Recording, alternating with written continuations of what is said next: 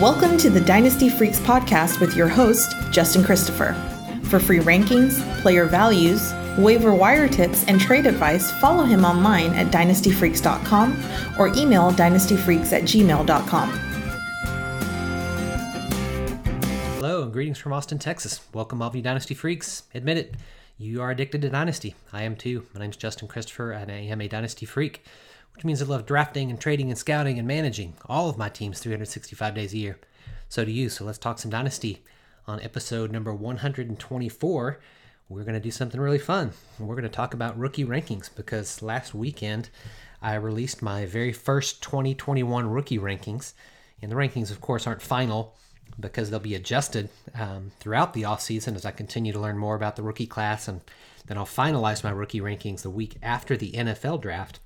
And there's really many factors that are part of my evaluation process. And what I want to do on this podcast is list the factors in order, counting down from 10, the 10th most important, to 1, the first most important in my process. And every analyst has their own process and values each of these 10 things differently in their evaluation process. But I wanted to give you a little insight into mine and why I do things the way that I do. You feel free to do it differently in your way, but I wanted to kind of explain my process behind the rankings that are now posted. You can check out the rookie rankings on the website. Number 10. So here we go. The 10th most important thing for me. 10 factors, kind of listing them in order here. Number 10 is recruiting services. So one of the things that I like to do is I like to know how college recruiting services evaluated players before committing to their college teams, and then also which college teams were recruiting them. It really helps me see if they've lived up to how college scouts rank them in the first place. So if like a 5-star prospect has lived up to his hype, or it's a slight boost to their rookie evaluation, or if a 5-star prospect has not lived up to his hype, I'd be more willing to believe that they have the athleticism to surprise their NFL teams. Take it, for instance, if a player has a 2 or a 3-star athlete when college teams were recruiting them but performed really well in college, I'm a little more likely to move them behind 4 and 5-star players if they're all like in the same tier. I weigh the scouting services and let that kind of be a tiebreaker in some ways. I give a slight bump to players who are recruited by more schools and by the top tier programs, even if they signed with lower tier programs. And I think recruiting services, like I'm saying this in order, is the 10th factor in my process, so I don't weigh it too heavily. But I like to at least know where what the scouts thought of them but when they were in high school and coming into college. It's a good starting point, and it is the starting point for my evaluation, a factor that really just breaks ties, something that I like to know. 9, my 9th most important thing is character. Now, it would be higher, but the reason it's only 9 is because you can't know a lot about the character. It is difficult to know how to do that. But you can know, for instance, if a player's been in trouble with the law or suspended at any point during their college career. If so, I dock them in my rankings. And if a player was a team captain or has demonstrated, somehow been a demonstrated leader on their team, they get a slight bump in my rankings. And one of the things I really try to do, and speaking of this character part, is during the offseason leading up to the draft, I listen to as many interviews as I can from the rookie class. I listen to get a better feel for how the player understands the game, if they love football, if they have a hard work ethic, if they're arrogant or if they're just confident, if they're a good teammate, etc. Those interviews, people can pull the wool over your eyes, but listening to those interviews really helps me often figure out what I believe about someone's character. Of course, the interview process at the NFL Combine is a significant part of NFL teams' evaluation. And while we don't have that kind of access to players like they do, I do want to learn about the players as much as I can and let that weigh into the way I rank them as rookies, even if it's just a little bit. Now, eighth factor for me is breakout age. I like to favor players who played as freshmen and prefer them even more if they were highly productive in their freshman or sophomore years. Breakout age has proven to be one of the more reliable correlations for NFL success. If a player is 18 or 19 years old and is already outplaying teammates who are in their 20s, who've been part of the team and the team's strength and conditioning program for several years, it's a tangible sign that they're a great prospect. I always look at their career stats to see if they played well, if they got on the field, and if they played well in their first 2 years, freshman and sophomore. Next is college competition. 7th, college competition. While there's always exceptions, players that played in the Power 5 conferences do fare better than players with less competitive conferences. Additionally, players who've become starters on powerhouse teams have outplayed other highly recruited prospects, proving that they're better than some of their team's best players. If they're playing on a team like Alabama, for instance, you know that they're competing with all of the best recruits. And so that's a factor. This fact really does play a factor in how I evaluate incoming rookie class. I don't totally discriminate based on college competition. It's more of a tiebreaker for me, but it is more important than the other factors that I've already listed so far. Sixth, this might surprise you, but sixth for me is size and athletic testing. So how a prospect fares in the measurables in the NFL Combine, or of course this year we don't have it, will be the NFL Pro Days.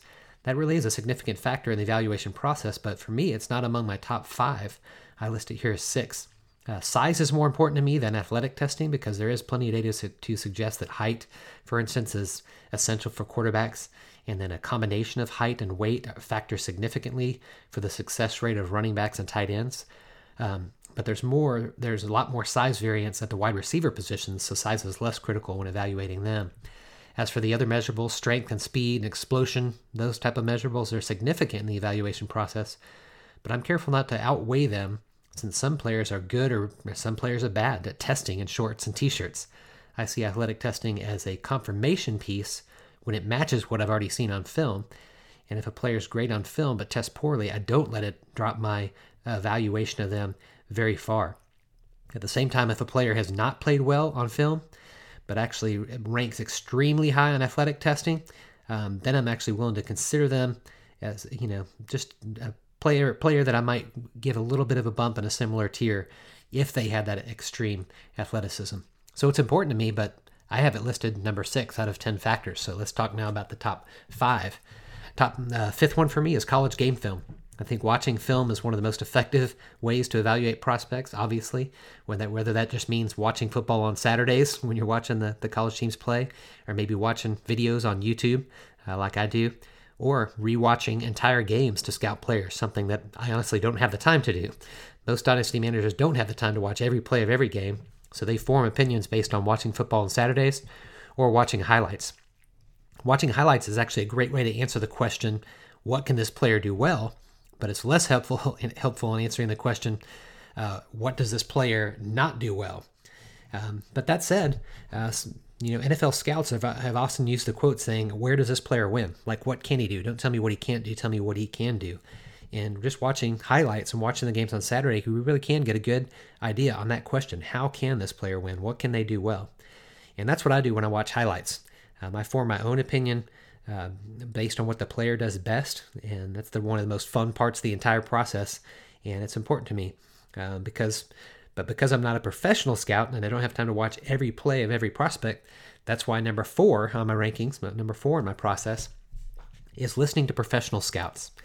I like to use the 6 processes above to form my own opinion, so that's what I've done within the last 2 weeks, and now I'm about to jump into the rookie class by reading and listening to those whose full-time job it is to scout players. I've created my own thoughts, but then I like to listen to professionals on podcasts, or I purchase the various draft guides that they write. And if I read or hear something about a player that confirms where I have them ranked, I'm actually really pleased to have that confirmation. But if I read or hear something that contradicts where I have a player ranked, I go back to the other 6 things I've already listed, and I'll go through the process again to try to reevaluate them. Even the professionals disagree with one another, so I like to listen to all sides of the arguments and settle on my own evaluation and ranking. But this process is actually going to continue from this week forward all the way to the NFL draft, with several months of listening to professionals after I've already formed my own opinion by the other 6 steps in the process that I mentioned. Now, the third. Third for me is college production. This is very important. College production. So apart from the final 2 factors, which I'm going to mention, college production is most important to me. And the last 2 that I'm going to list actually come after the NFL draft. So before the NFL draft, college production is the most important way in my evaluation process, because in my eyes, seeing is believing. And if a player's already done it, I think he can do it again at the next level. There's always surprise players who need different opportunities to produce in the NFL. And once they get them, they might break out. But it's far more likely that those who've already produced in college will do so again. And so in my opinion, production is the safest factor in evaluating prospects and will prove to be right more than it's proved wrong. So total yards, total touchdowns, total receptions, percentage of the team's targets and snaps, when they had their breakout age, like I already said. I think that these are the most predictive stats about how a rookie will perform. And so I go to the statsreference.com and you look up all the players' history just to see how they perform their freshman, sophomore, junior, senior year, or if they come out early, their first 3 years. And so production for me is the most important factor apart from these last two that I will list, because these two come after the draft. Second most important thing to me in my evaluation process will not take place until after the draft, because number 2 for me is team fit and opportunity. So once drafted, players' rankings change pretty significantly based on the teams that they were drafted by and the opportunity that they have to play immediately. So depth charts matter most, because if there's a need and a chance to play right away, rookies are far more likely to make an immediate impact. Whereas if the rookie was drafted to a team with solid veterans ahead of him, it may take some time to get on the field. And the teams make a difference because some teams have different offensive philosophies and they have different players that they have to compete against. A wide receiver that's drafted to a team with a meddling quarterback is not as good situationally as a receiver that's drafted to a team with a great quarterback, or a running back that's drafted to a team with a run-first system is likely to fare better than a running back drafted to a pass-first system, unless, of course, they're passing really good passing back. And then coaches, on the teams often have proven success in making certain positional players successful.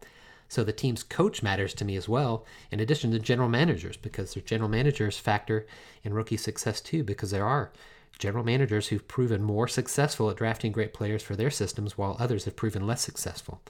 And so all this is to say the teams that rookies get drafted by is a significant factor in ranking the rookies. For me, it's the number 2 most important thing to evaluate right after the draft.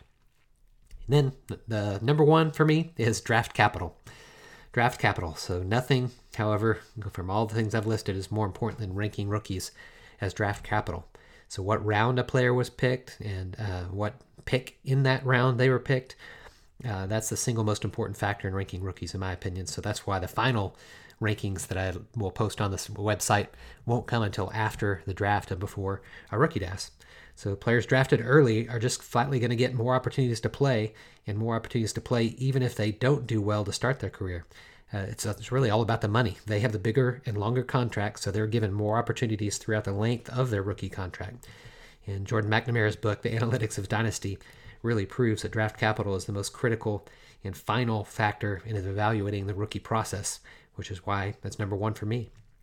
I annually adjust my rankings slightly after the NFL Combine, because like I said, size and measurables matter, but not so much to me. The film and the professional scouts, the college production weigh more to me. So after the Combine, there might be slight changes, but it's really after the NFL Draft that my rookie rankings now change a bit. You'll see on the website that I actually start ranking the rookies, and I include them, take away their college team that's by their name, and I include their NFL team, as well as where they were drafted, what round and what pick in that round. And those drafted in the first round, the second round, see the most significant jump in value. And in most cases, my process leads me to rank rookies pretty close to where they were ranked. That gets them pretty close. Like in most cases, I already have them ranked high enough and they actually get drafted that way.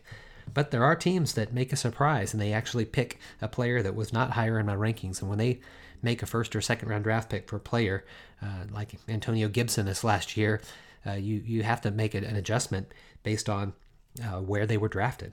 And so to me, draft capital is the most important thing. I adjust my rankings to match those of the NFL teams and the way that they drafted players, and that's important as well. Hope that helps you as you start to think about this rookie class. Hopefully you're already getting into it, looking at the players, watching some highlights, maybe watch college football, start listening to podcasts, listening to experts who do the professional full-time analysis of these prospects, and form your own opinion. That's the fun part of Dynasty. That's why we're Dynasty Freaks. We follow year-round, and this is one of the best parts of the year in the Dynasty year. Thanks so much for listening. I appreciate your support. I do want to become your most trusted and independent voice in the Dynasty landscape. Contact me anytime at dynastyfreaks@gmail.com. That's dynastyfreaks with 2 E's, dynastyfreaks@gmail.com. I'd love to email with you, talk with you about this rookie class as we get closer and closer to the NFL draft and our rookie drafts. Take care, and you know what to do. Until next time, go out there and get... Thanks for listening to the Dynasty Freaks podcast with your host, Justin Christopher. We welcome your thoughts and advice. Let us know what you'd like to hear on the podcast or see on the website to help you dominate your league. Justin prides himself in responding to every email, so hit him up anytime at dynastyfreaks@gmail.com and follow him on Twitter @LonghornJustin.